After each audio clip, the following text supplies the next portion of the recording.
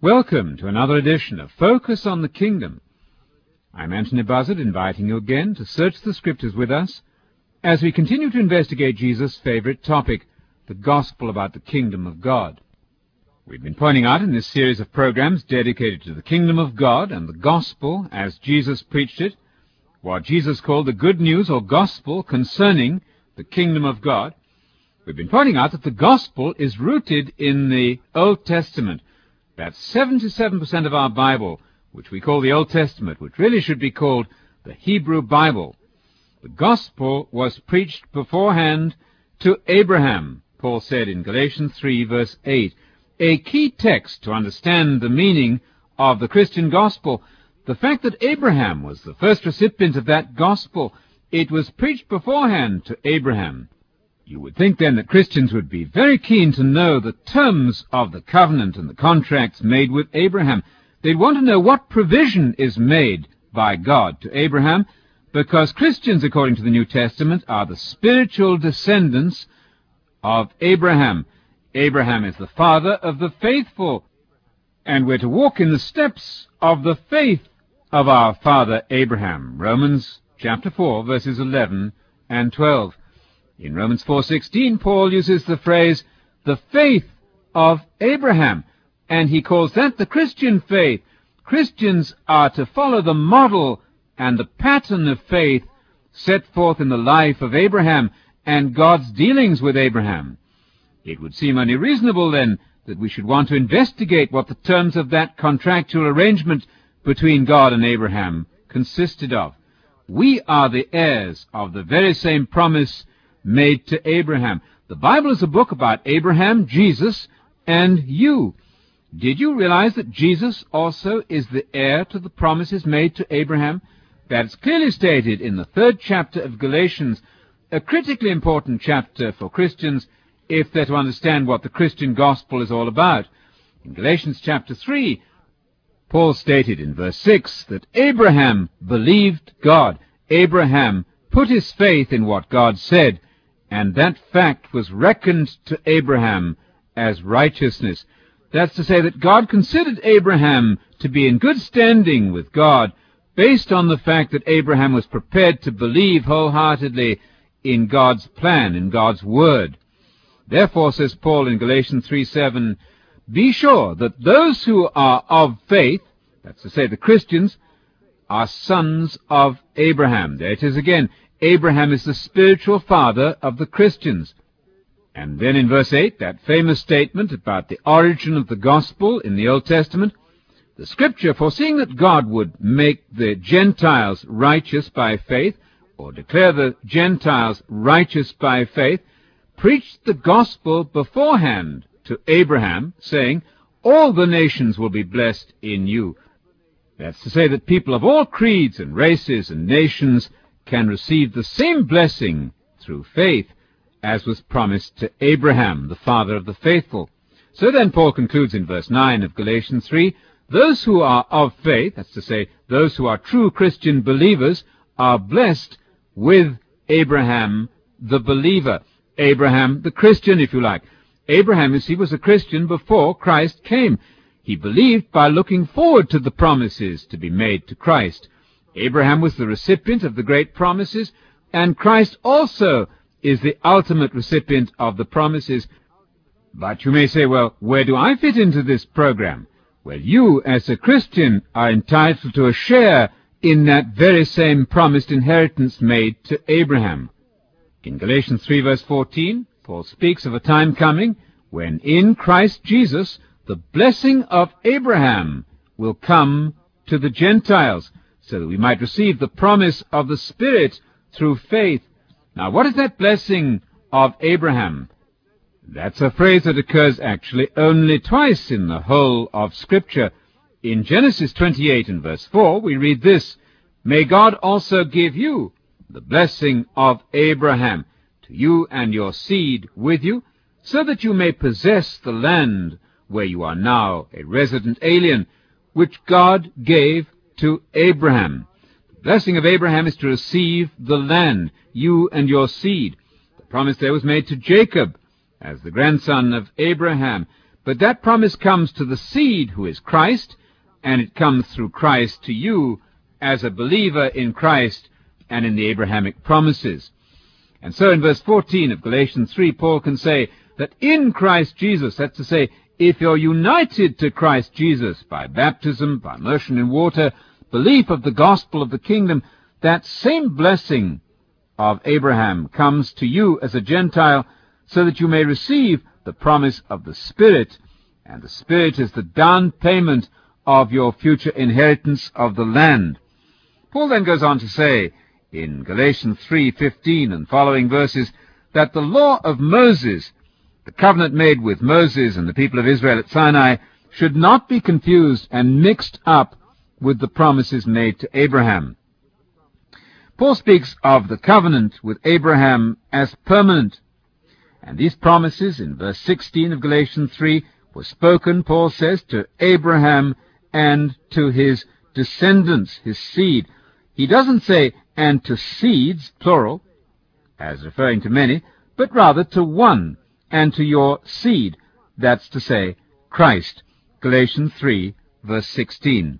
Paul's point here is that the ultimate recipient of the land promise made to Abraham is Jesus Christ, the singular person, a single seed. Christ is the ultimate recipient, the ultimate beneficiary of the land contract made to Abraham. It's to the singular seed, Christ, that those promises ultimately were made. And then in verse 18, Paul says, if the inheritance of the land of Canaan, and hence the whole world, if that inheritance is based on law keeping, according to the code given to Moses, if it's based on law, Paul said, it's no longer based on a promise, but God granted it to Abraham by means of a promise. You see then that the promise made to Abraham is separate and distinct from the later codification of law given through Moses at Sinai. Well, then Paul asks in verse 19 of Galatians 3, why the law then? Well, it was added, Paul says, because of transgressions. It was ordained through angels by the agency of a mediator until the seed should come to whom the promised inheritance has been made. Until, in other words, Christ should be born, Christ being the one to whom the promised inheritance is guaranteed, according to the terms of the contract made with Abraham. Is the law then contrary to the promises of God? Paul asks in verse 21. Absolutely not. Now, if a law had been given which was able to impart life, then Paul says righteousness or right standing before God would indeed have been based on law or law-keeping.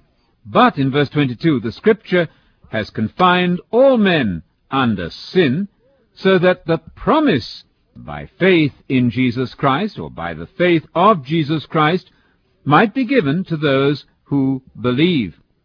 But before faith came, in other words, before Jesus Christ came to reveal the true faith, we were kept in custody under the law, being shut up to the faith which was later to be revealed. And so the law, Paul says in verse 24, has become our guide, our custodian, our tutor to lead us to Christ, so that we may be made righteous or declared righteous by faith. But now that faith has come, now that Christ has come, in verse 25, we are no longer under a tutor, a custodian, or a guide. For you Christians of all nations, are all sons of God through faith in Messiah Jesus. All of you were baptized into Christ, and all of you have clothed yourself with Christ. In other words, you've taken on the same mind of Christ, you've accepted the gospel of the kingdom as Jesus preached it, and you've been baptized by immersion as responsible adults, and in that way you've clothed yourself with Messiah or Christ. Under these conditions then, in verse 28, Paul says, there is neither Jew nor Greek, there's neither slave nor free, there's neither male nor female, but you are all one as Christians, united in the same faith by believing in the teachings and the gospel of Jesus Christ. And then in verse 29 of Galatians 3, Paul comes to his grand conclusion. If you belong to Christ, if you're a Christian, it doesn't matter what nation you come from, then you are reckoned as Abraham's offspring, and you become then heirs according to the promise made to Abraham. And the promise made to Abraham, of course, was the promise that one day he would inherit the land forever. Do you see then that the land promise, the gift of land in perpetuity, is granted first to Abraham, then to Messiah, who is his distinguished descendant, and then to you who believe in Jesus Christ as the Messiah. Do you see then that you, as a Christian of any nation, become part of the family of Abraham, and therefore heir to the same inheritance promised to Abraham and to Jesus? It's a question of you and Jesus and Abraham. All of you are to receive from God in the resurrection the inheritance of the land. Blessed are the meek, Jesus said plainly in Matthew 5, verse 5. They're going to have the land as their inheritance. I have to point out to you that the land is not heaven as a place removed from this planet. God's purposes are for this world to be renewed. Jesus wants to give you a share in the land, and the government indeed of that land and that earth, the earth which will be renewed when Jesus comes back. In the new age, Jesus said in Matthew 19:28, when the earth or the world is reborn, you who have followed me will sit on 12 thrones to administer the 12 tribes of Israel. That's what it means to own the land. God, I have to tell you, is in the business of real estate. He wants to confer, first on Christ, on Abraham, and also on you who believe in the faith of Jesus Christ. He wants to give you the land. Fear not, little flock, Jesus said. It's my Father's good pleasure to give you the kingdom. It doesn't matter whether you speak of the kingdom or of the land or the earth. All of it goes back to the great contractual promise made with Abraham, that his distinguished seed, Messiah, and all those who believe in Jesus Christ and have been baptized and are walking the walk of faith, faith in the great promises laid out before them, faith indeed that Jesus is the Messiah, who is now at the right hand of the Father, supervising the operation kingdom, if you like. Jesus is preparing the kingdom for the great world of tomorrow, which will dawn when Jesus returns in power and glory to establish the kingdom on earth. We're to pray, thy kingdom come.